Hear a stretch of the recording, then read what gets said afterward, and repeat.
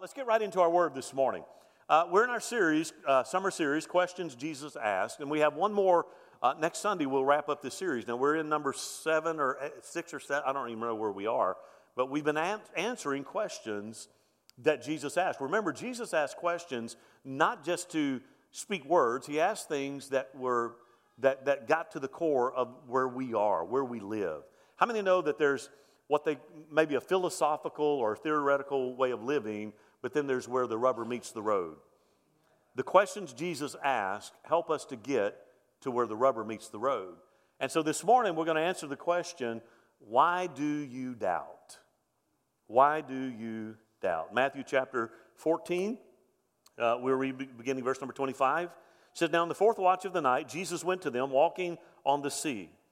And when the disciples saw him walking on the sea, they were troubled, saying, 'It is a ghost.' And they cried out for fear. But immediately," everybody say immediately. That's important. "Immediately, Jesus spoke to them, saying, 'Be of good cheer. It is I, do not be afraid.' And Peter answered him and said, 'Lord, if it is you, command me to come to you on the water.' So he said to him, 'Come,'" that rhema word, "come." And when Peter had come down out of the boat, he walked on the water to go to Jesus. But when he saw the wind was boisterous, he was afraid, and beginning to sink, he cried out, saying, 'Lord, save me.' And immediately Jesus, there it is again, immediately Jesus stretched out his hand, caught him, and said to him, 'O you of little faith, why did you doubt?'" "O you of little faith, why did you doubt?" May the Lord add his blessing to his word this morning.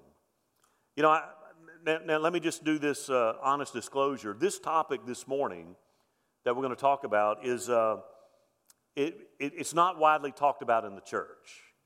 In fact, I told the early service, I said, I don't remember the last time I preached about doubt. I don't remember hearing lessons about doubt. This is not something that we typically talk about in church setting. Doubt is an uncomfortable thing. Doubt is an uncomfortable topic because there is a stigma that has been attached to it. Somewhere in the past, I don't know when, but somewhere in the past, along the way, we came to believe that doubt, okay, listen, was wrong and sinful. So we attach that stigma to it. But that's not true. That's not true, and I want to unpack that this morning. You know, there are several books in the Bible that deal with doubt in various ways. I mean, books like, and I preached on this a few weeks ago when I preached on why bad things happen to good people. Think about Job. 37 chapters, Job asked the questions, right? He expressed doubt. God let him run his mouth for 37 chapters. 38, he said, "Whoa, slow your roll. Now it's my turn." And for the rest of the book, he peppered him with questions to get him to get a revelation. So you had Job, you have Ecclesiastes, you had Lamentations, you have Habakkuk, you have even some of the Psalms that deal with doubt. So we're not the first generation to deal with doubt. Let me just say this. You're not the first believer that struggles with doubt. How many know that? You're not the first person to ever struggle with doubt. So as we dive into this topic this morning, let me point out a couple things about doubt I think that are important. Number one, many people believe that doubt is the opposite of faith. That's not true. It's not true. Unbelief is the opposite of faith. Okay? Many people think that doubt is the opposite of faith. It's not. Unbelief is the opposite of faith because unbelief refers to a willful refusal to believe, while doubt expresses inner uncertainty. There's a difference. Number two, many people think that doubt is unforgivable, but it's not. See, here's the thing. God doesn't condemn us when we question him. Amen? Aren't you thankful for that? Because there are many times I'm like, "What's up?" By the way, he's okay with that too. You know, God doesn't condemn us when we question him. I mean, both Job, again, 37 chapters filled with questioning God. The thing is, Job knew that God knew where he was, but he just didn't understand why God wasn't responding. So you have Job, then you have David. I mean, David repeatedly questioned God.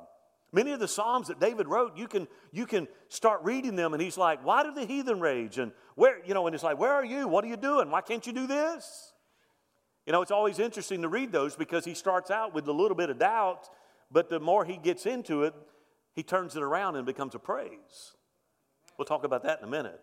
You see, the thing is, God's big enough to handle all of our doubts and all of our questions. And number three, many people that think that struggling with God means that we somehow have a lack of faith, but I don't believe that's true. I believe that struggling with God is a sure sign that we do have faith.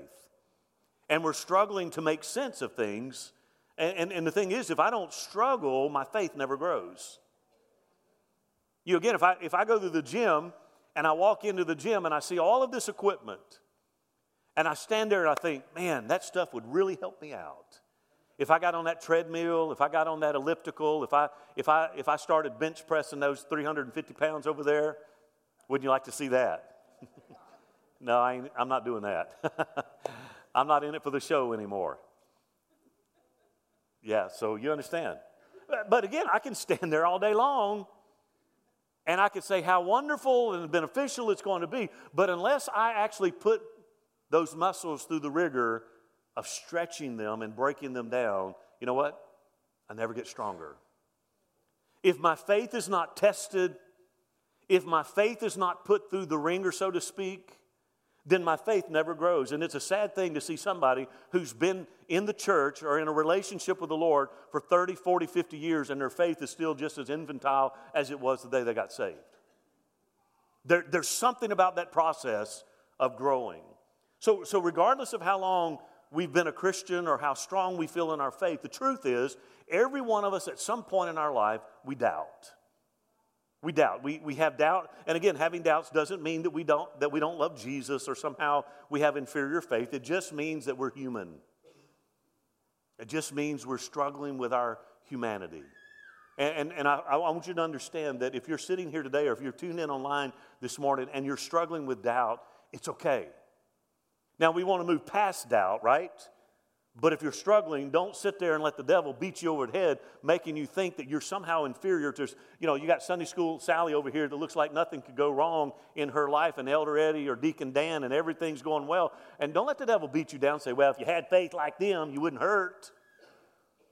Because it's not true. In our text, let me kind of give you the setup. Jesus had just fed the 5,000. You remember that story, right?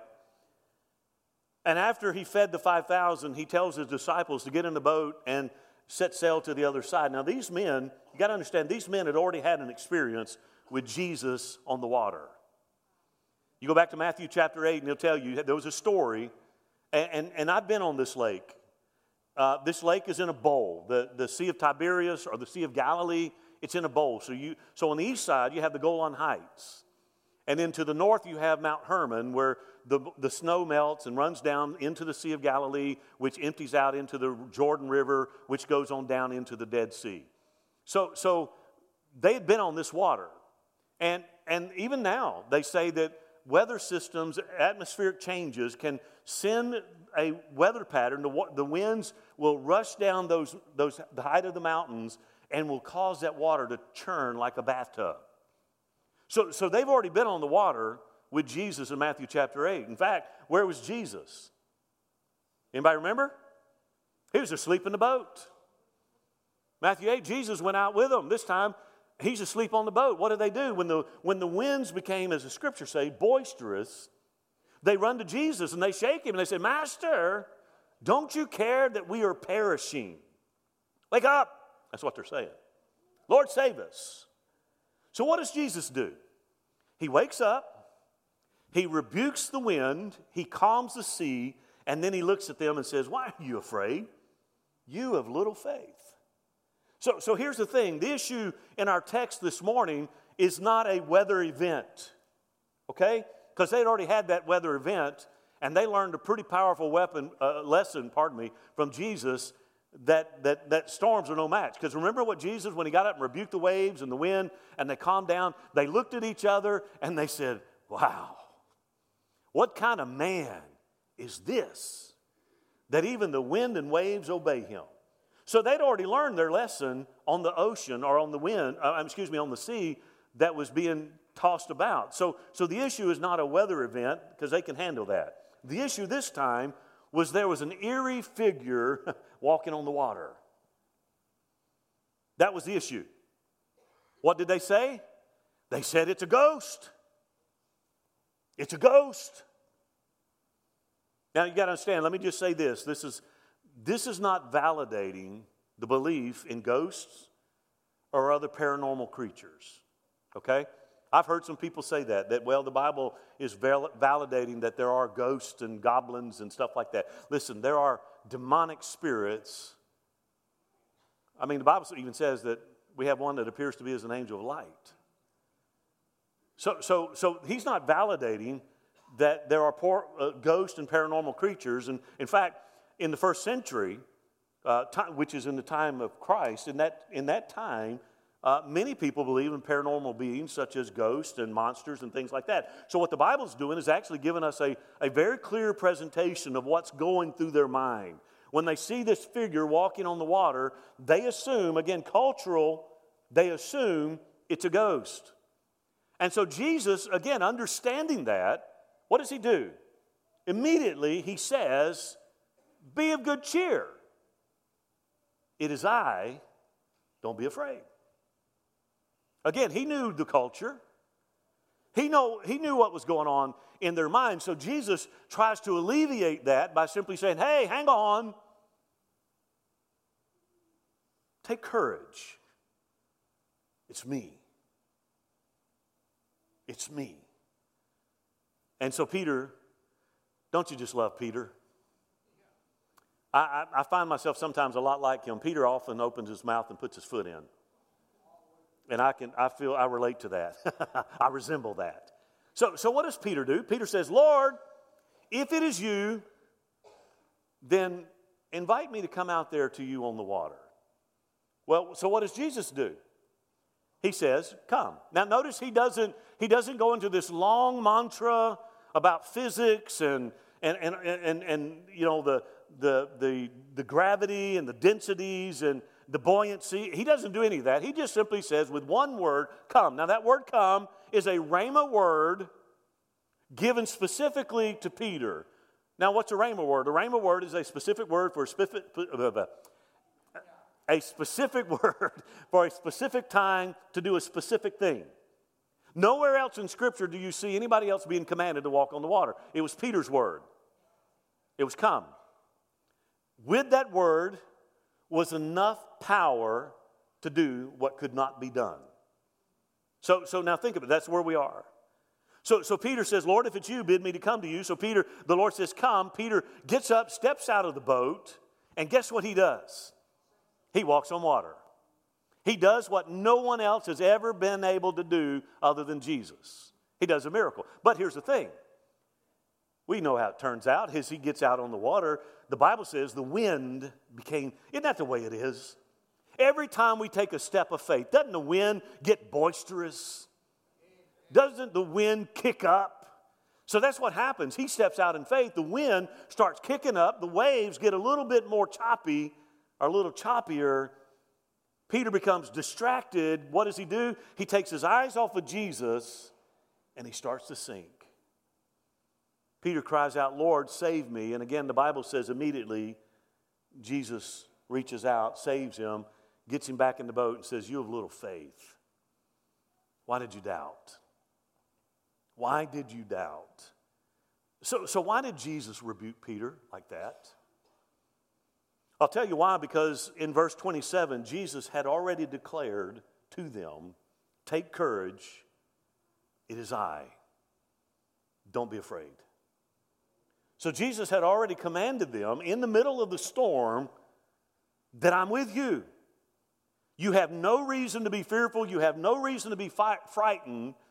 So when Peter gets out on the water, again, he steps out in faith, yet he gets distracted by what's happening around him. He loses sight of Jesus. He starts to sink. What he's being rebuked for is because Jesus wanted him to have confidence that in the middle of the storm, Jesus brings a supernatural peace.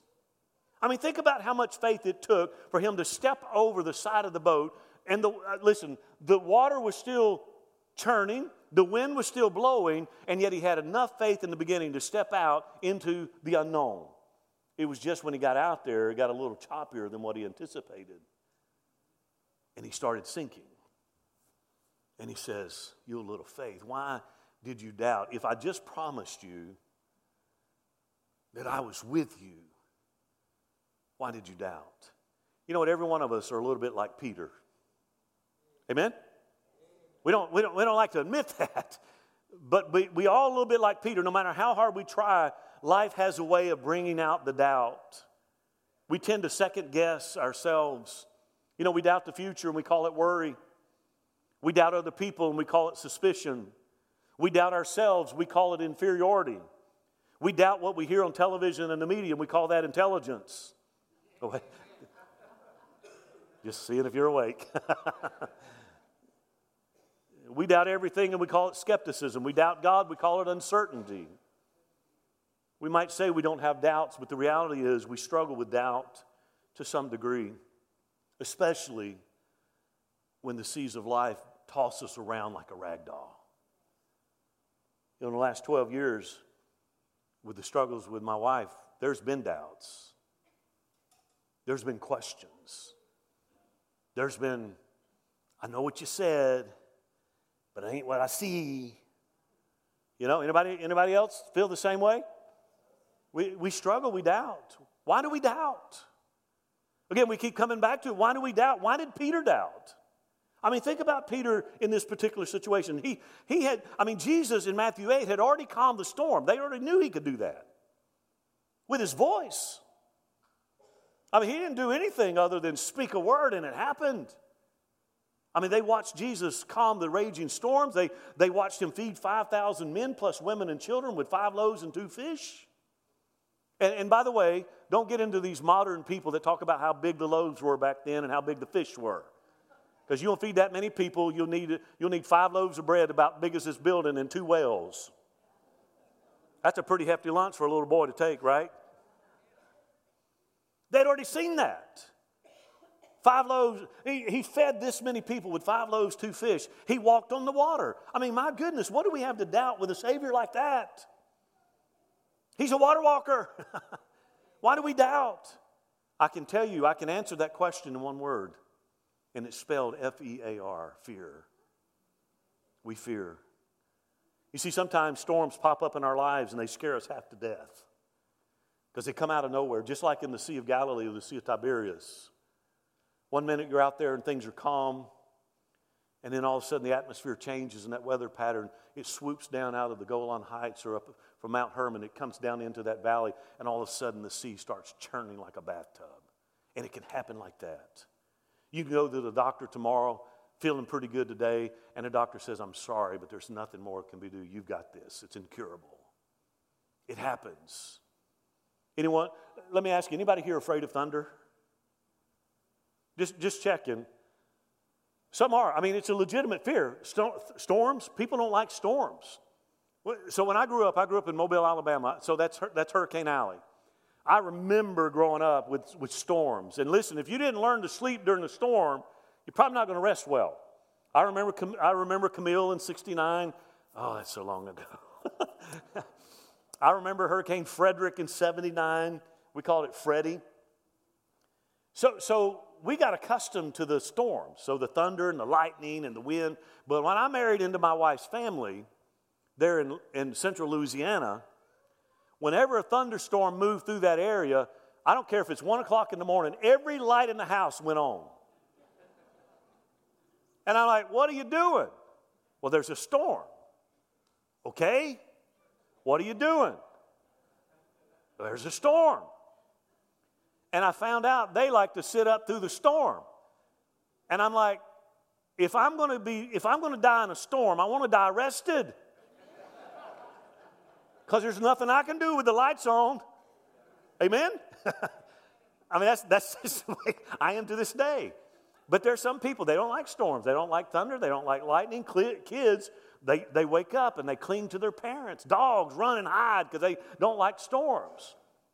But here's the thing. It's more than a weather pattern. And it's more than that. Because sometimes we have to contend with the unexpected illnesses. Sometimes we have to contend with the loss of a loved one, or financial setbacks, or broken relationships, or failed governments, or global pandemics, wars and rumors of wars. Listen, in those moments of life, it's not uncommon to struggle with doubt because we just don't understand. You know, every one of us have been born with this fight or flight response programmed into us. When we feel threatened, okay, when we feel threatened, our lives are in an upheaval, we tend to have irrational thoughts. Anybody know what I'm talking about? We start thinking irrationally and we move into this irrational panic. You ever made an irrational decision in a moment of panic? Yeah. Anybody today so far? I mean, we do. We do. I mean, we're just prone to that. We jump into a flight or fight response when we should heed the word that says, be still and know that I'm God. That's how we are. Again, Jesus is not shaming Peter with this question. He's trying to get Peter to focus on what it's going to take to survive life's storms, and that's faith in him. Peter, why did you doubt? I told you not to fear because I'm with you. It's the same thing today. We struggle with doubt because we get our eyes off of Jesus onto the circumstances around us. It's the same thing. And when I lose sight of the Master, when I lose sight of Jesus, and I focus on these peripheral things, life gets a little bit more difficult. Listen, with Sheila being in the hospital last week, I had plenty of time driving back and forth every day to fuss at God. Come on, don't tell me you don't do that. I had plenty of time. But here's the thing. He always brings me back to the center. He always brings me back. One of the things I love to do is I put on worship music. That song we sang, you said it, I believe it. I'll take you at your word. That's powerful. Listen, when Jesus is with us, we never have a reason to doubt. We never have a reason to be fearful because Jesus makes all the difference even in the storms of life. See, doubt can be a danger. I said doubt is not sinful. It's not wrong. It really isn't. But here's the thing. Left unchecked, it can be very dangerous. It can be very dangerous to the believer because it paralyzes us and prevents us from moving forward in faith. How many people today are locked in a pattern of holding because they're afraid to take that next step? You know, everybody wants to point out Peter having that doubt. What about the other 11 that stayed in the boat?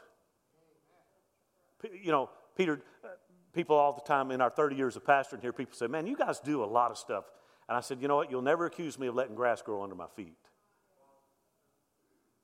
You know, one of the things I've always loved when I strolled into this church at 27 years of age as a young pastor, one of the things I've always loved about the church is they allowed me to fail. They gave me space to do things, to try. Some things I look back and think, man, they should have run you out of town. Why would you do something like that? You know? But there are a lot of people that stayed in the boat. So I don't criticize Peter. Listen, the thing is, if we don't deal with our doubt, it will become a paralyzing force in our life, and it will keep us in check. We'll never tap into the abundant life of John 10:10. So how do we handle doubt? Next few minutes, let me give these. How do we handle doubt? So let me give you, pardon me, let me give you a few things to help you handle doubt, help us handle doubt. Number one, admit your doubts and ask for help. Admit your doubts and ask for help. In Mark chapter 9, the dad came to Jesus and said, Lord, I believe, help my unbelief. What is he doing? He's acknowledging I have faith, but my present circumstances aren't showing me very positive signs. You been in places like that? Where you believe, man, you believe this book. Listen, I believe this book. I believe from cover to cover. I even believe where it says right here, imitation leather. I believe it all. No cow ever wore that. Lord, I believe. But what I'm dealing with now doesn't help me help my unbelief. That's what he prayed.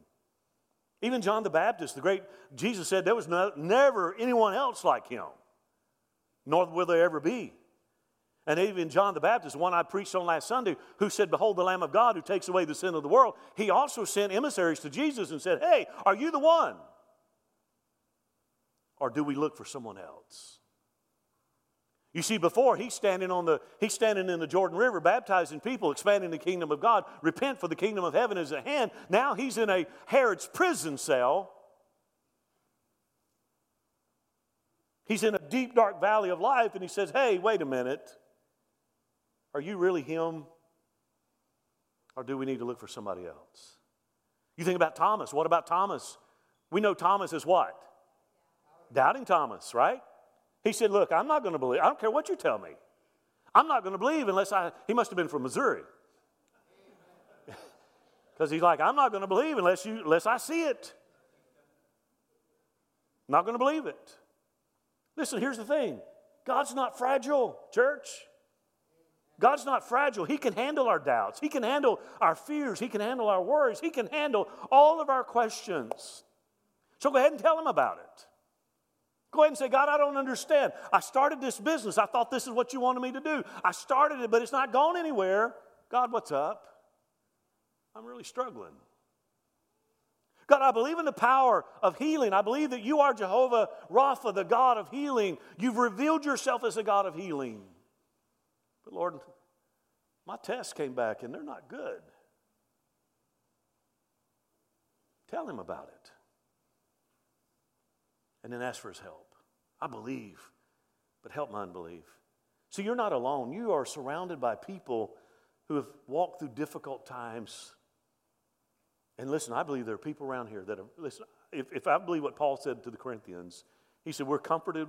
The comfort we've been comforted with is the same comfort we use to help comfort people. There's a lot of comfort in that. In other words, the thing that we go through in our lives is not an isolated event because there are other people that will benefit from what we struggle with.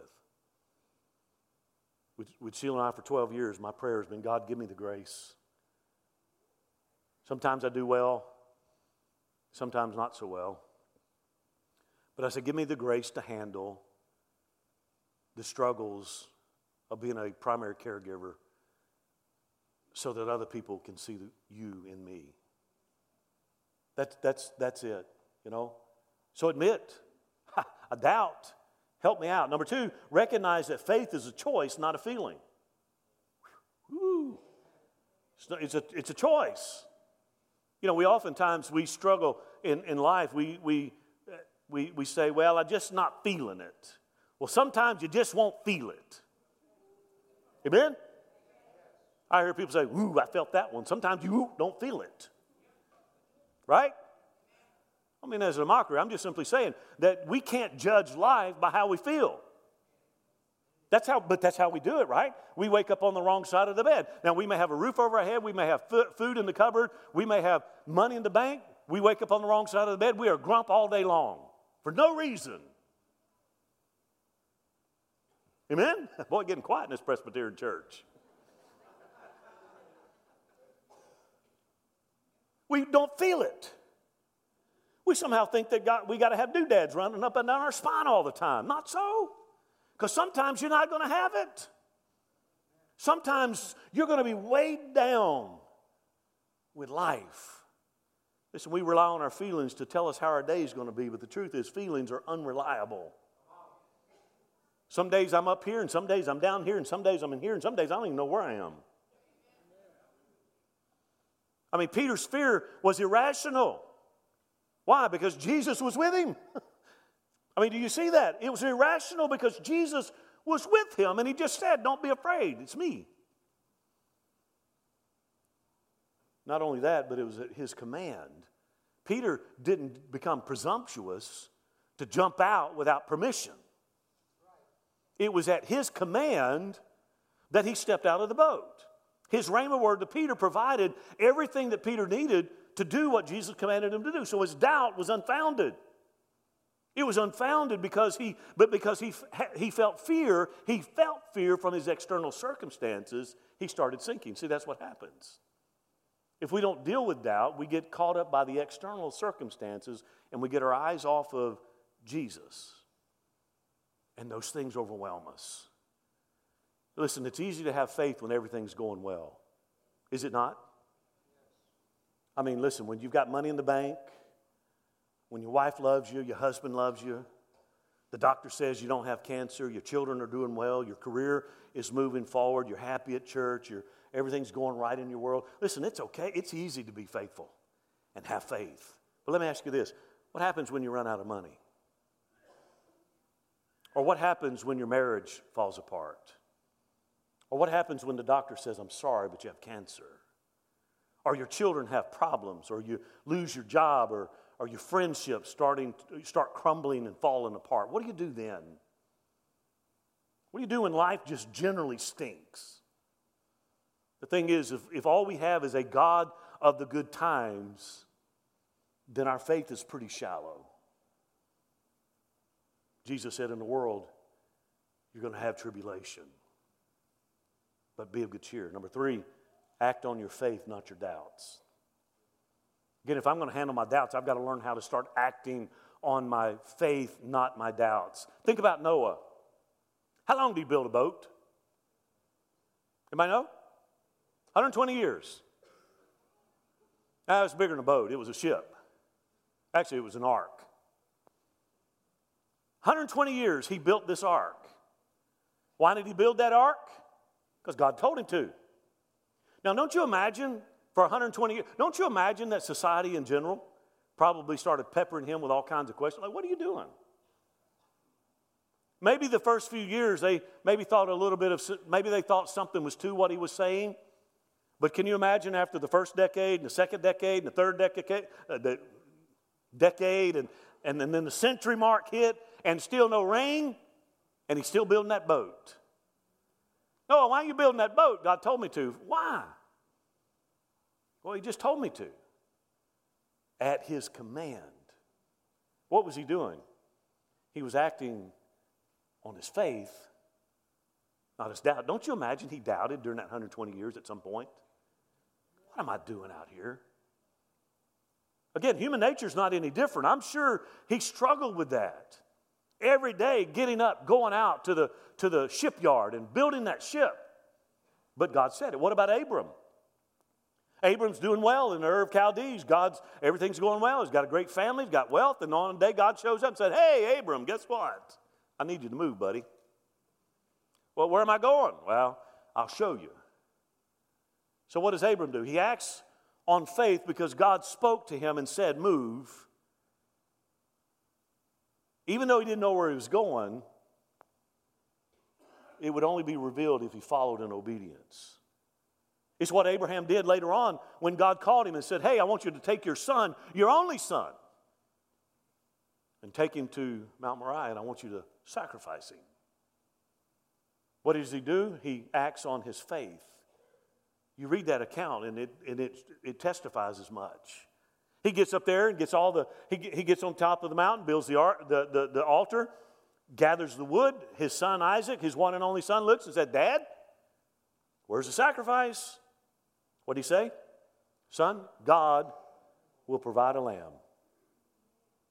He acted on his faith, not his doubt. What Moses did when he overcame the Red Sea and he walked across on dry grounds. What David did when he goes out to meet Goliath. He said, hey, you come to me with a sword and shield, but I'm coming to you in the name of somebody greater. You understand? I promise you they doubted it. I promise you little old David, little 5'0" runt, runny type of fella, goes out there against Goliath, who's some estimates 9 to 10 feet tall. That's a big dude.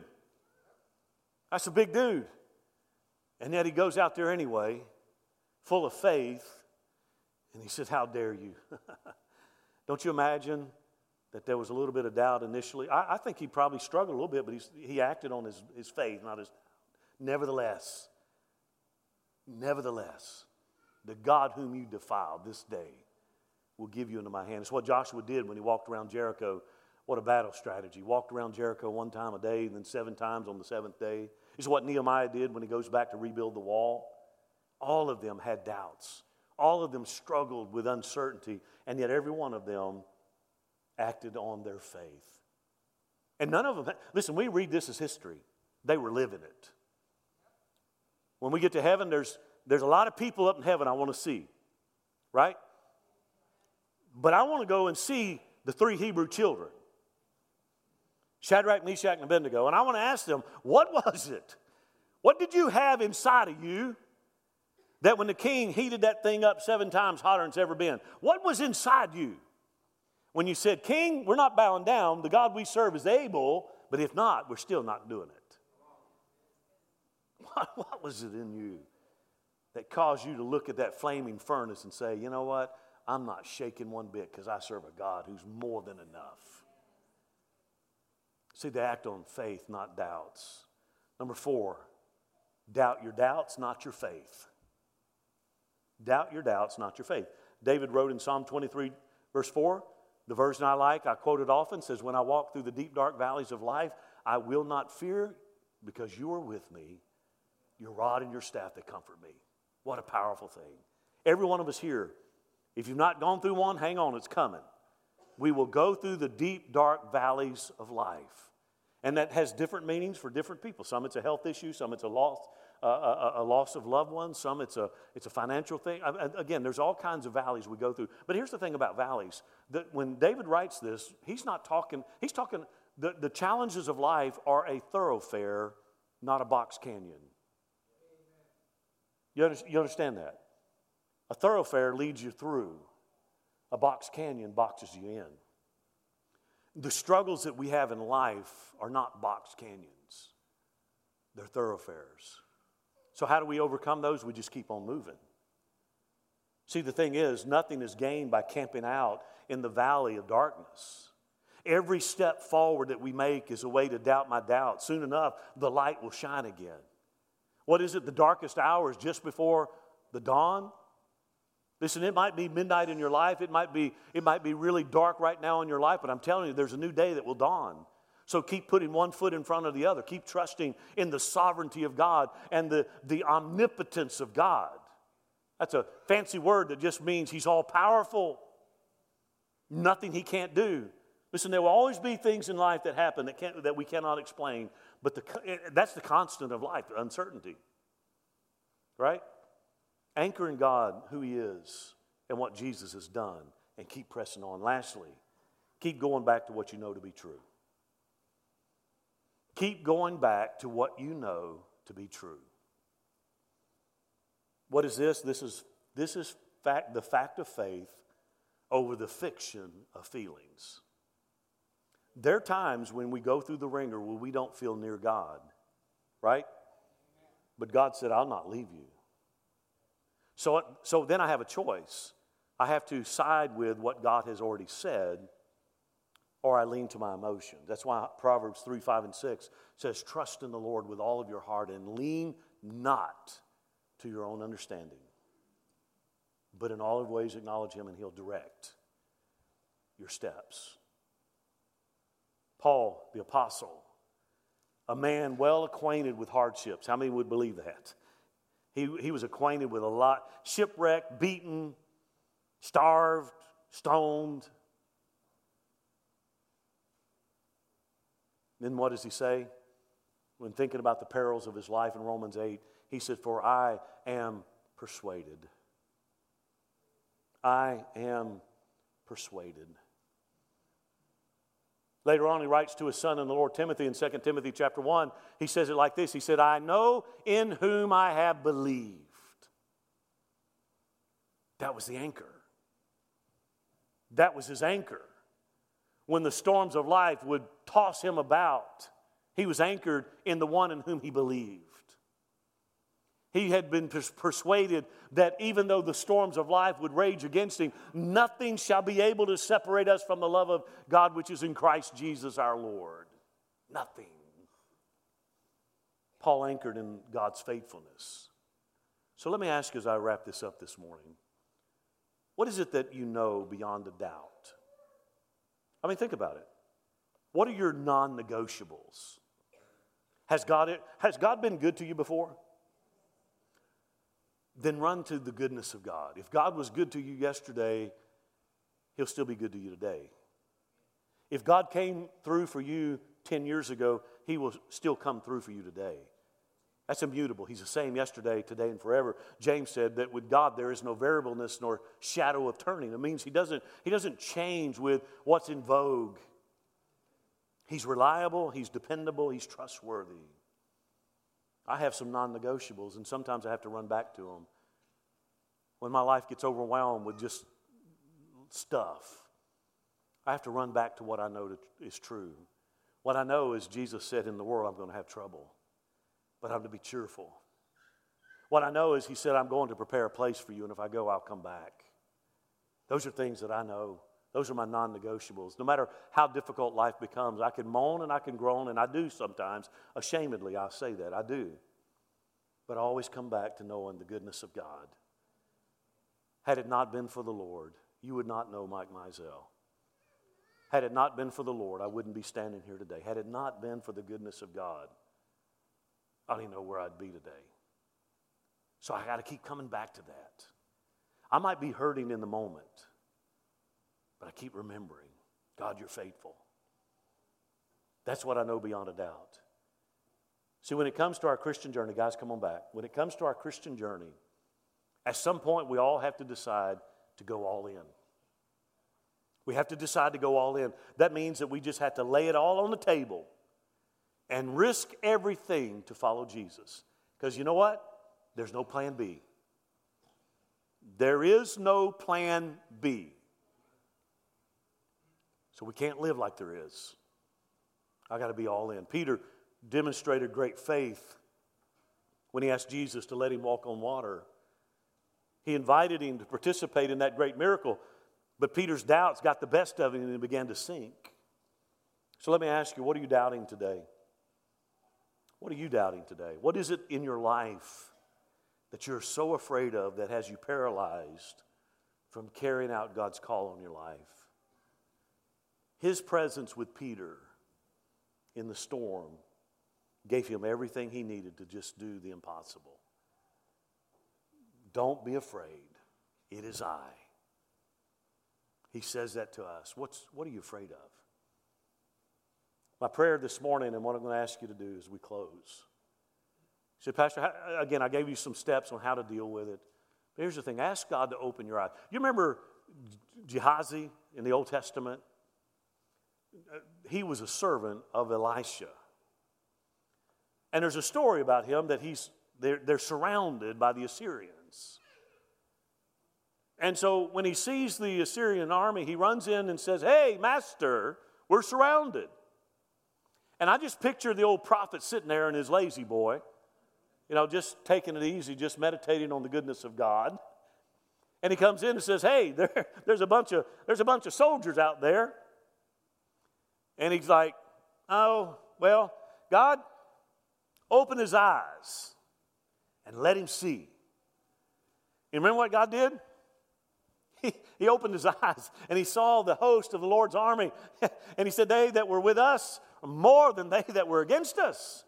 And so what I'm saying is, if you feel overwhelmed today with life and things have piled up on you and you have doubts in your heart, pray and ask God, God, open my eyes and let me see that those that are with us are more than they that be against me. Let us see into the realm where God is operating right now on our behalf. He's got you, friend. He's got you covered.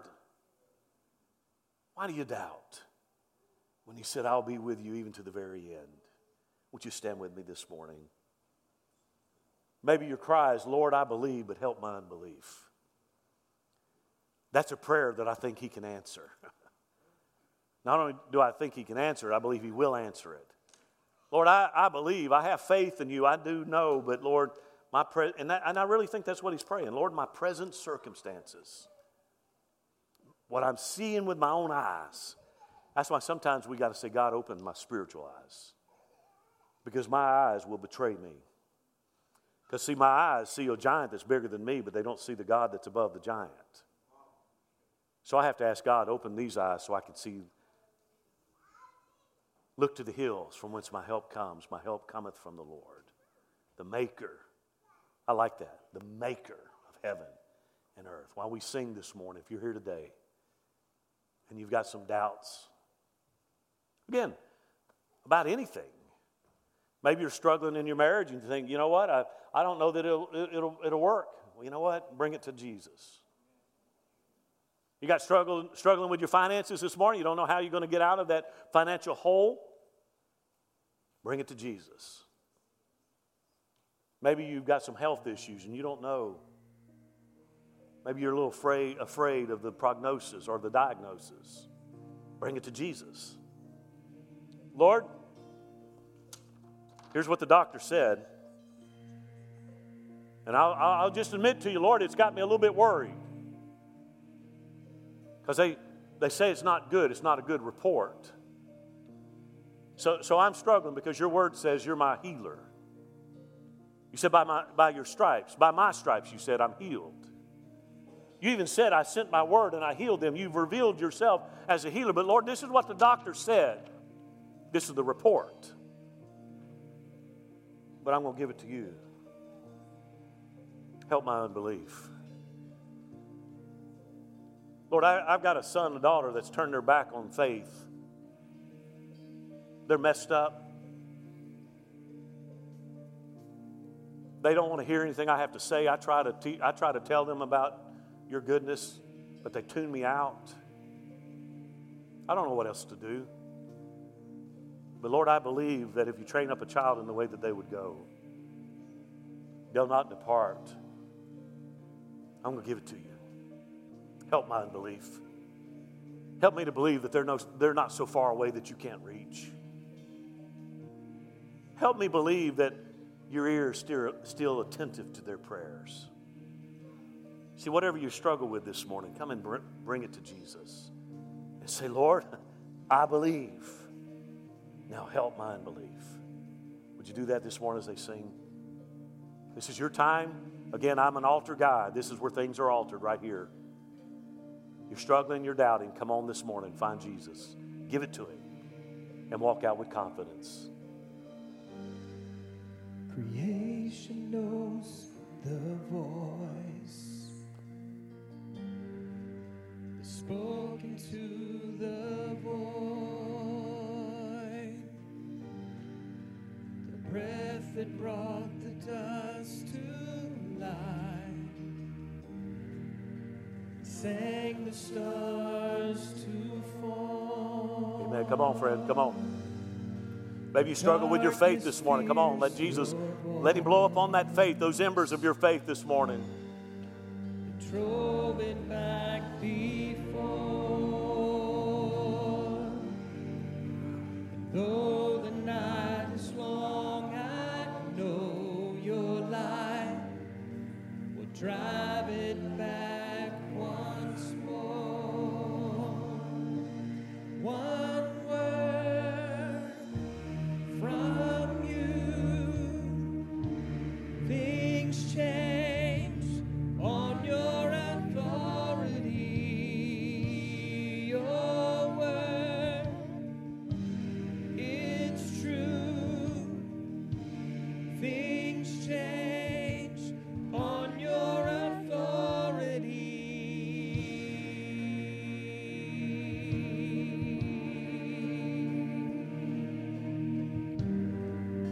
My life is not my own.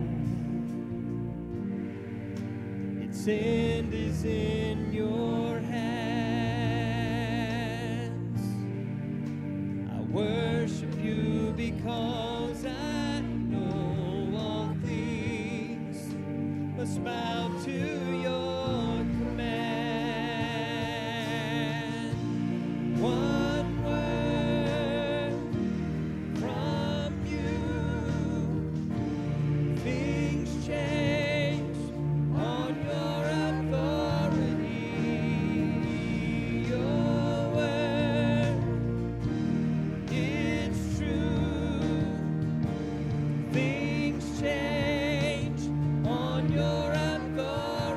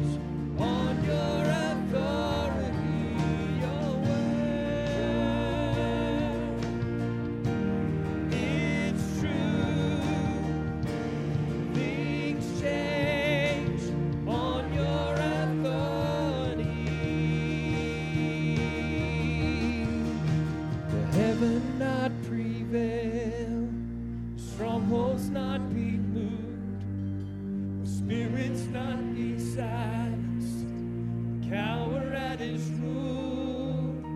For if my God is for me, then what have I to fear? And I will not deny him the glory that is his. Will heaven not prevail, and strongholds not be moved? Will spirits not be silenced, and cower at his rule? And if my God is for me, what have I to fear? And I will not deny the glory that is his. Will heaven not prevail? Will strongholds not be moved? Will spirits not be silenced, and cower at his rule? And if my God is for me, then what have I to fear? And I will not deny him the glory. Sing, heaven will prevail. Heaven will prevail. Strongholds will be moved. Spirits will be silent. Cower at his rule. I know my God is for me, so what have I to fear? But nothing will deny. Heaven will prevail. Oh, heaven will prevail.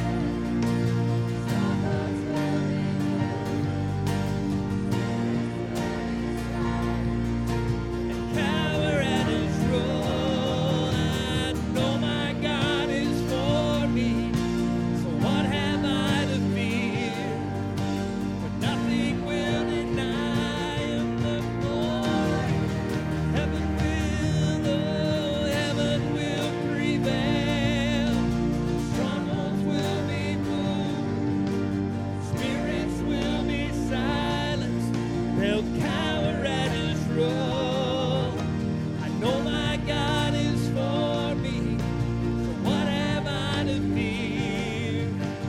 Nothing will deny the glory that is his.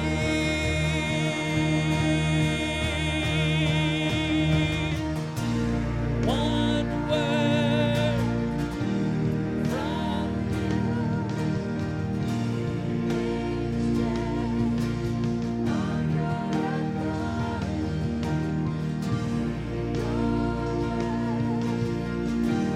it's true.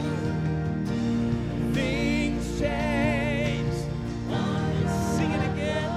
One word from you. Things change on your authority. Your word, it's true. Things change on your authority.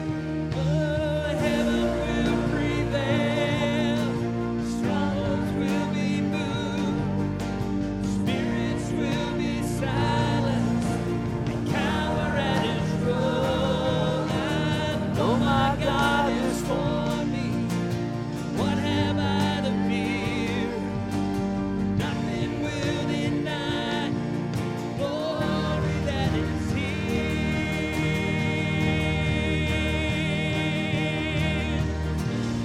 Amen. Come on, bless the Lord this morning. Come on, bless the Lord this morning. God is for you. Just for a moment, Tom, some of you may not know, but next Sunday will be 19 years ago. He died for the second time. He was in a major motorcycle accident on South Main. When they care flighted him, broke I don't know how many, just about every bone in his face. When they care flighted him from here to downtown Fort Worth, he died, coded, wasn't given much options or really much hope to live. And And what he was telling me is, he said, this church did not doubt. We went to prayer and believed that God was enough and that he's alive today because we believed in the God who could not fail. And if God can do it for Tom, and again, you understand what I'm saying. If he'll do it for one, he'll do it for others. Don't doubt. Trust the goodness of God. We need to do a My Story Day again pretty soon. Because we have new families that have come in. You need to hear that these stories, they're real people that have real stories of real things that have happened, but God stepped in. The scripture always talks about the disaster and the chaos, and then they adds these two words, but God. But God.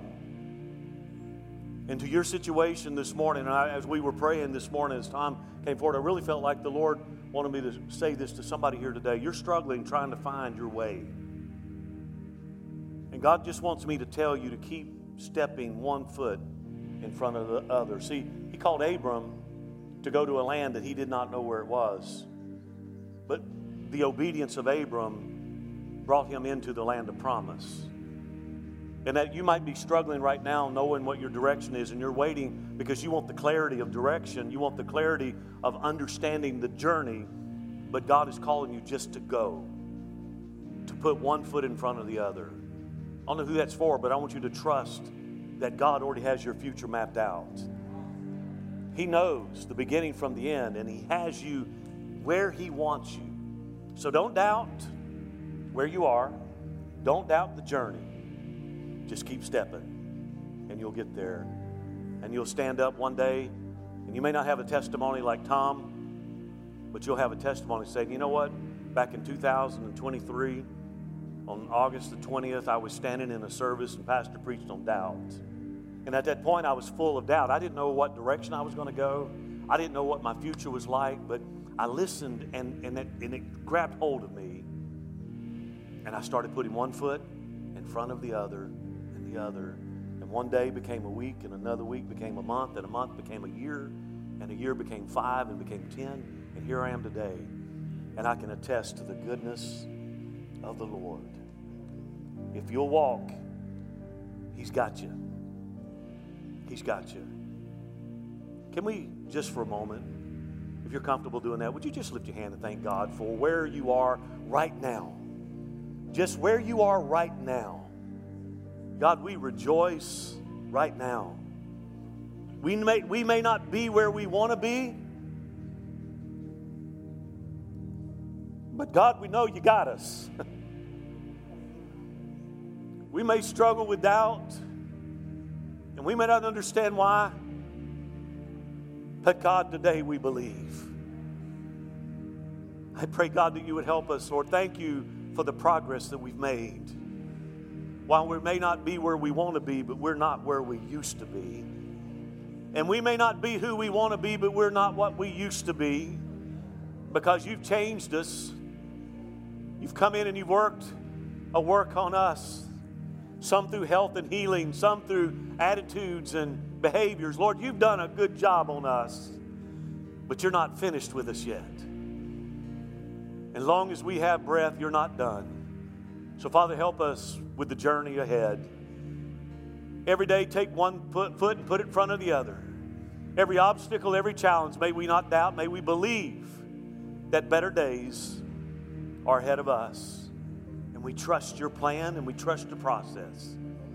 Now, Father, I pray you take us out of here today filled with faith. Lord, the storms will come.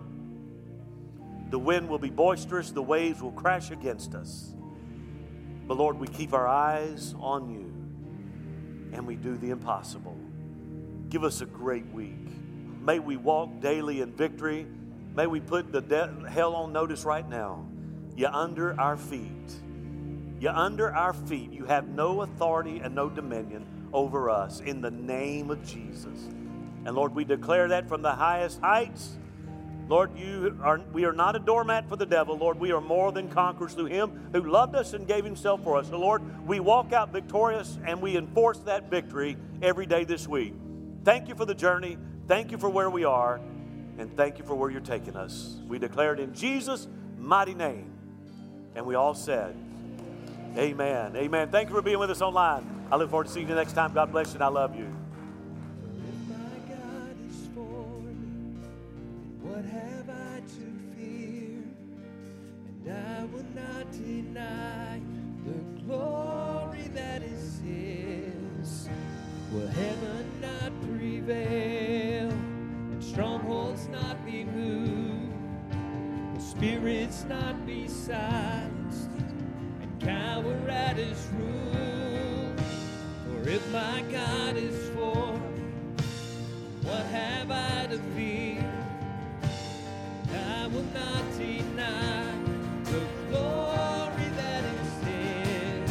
Will heaven not prevail? Strongholds not be moved. Spirit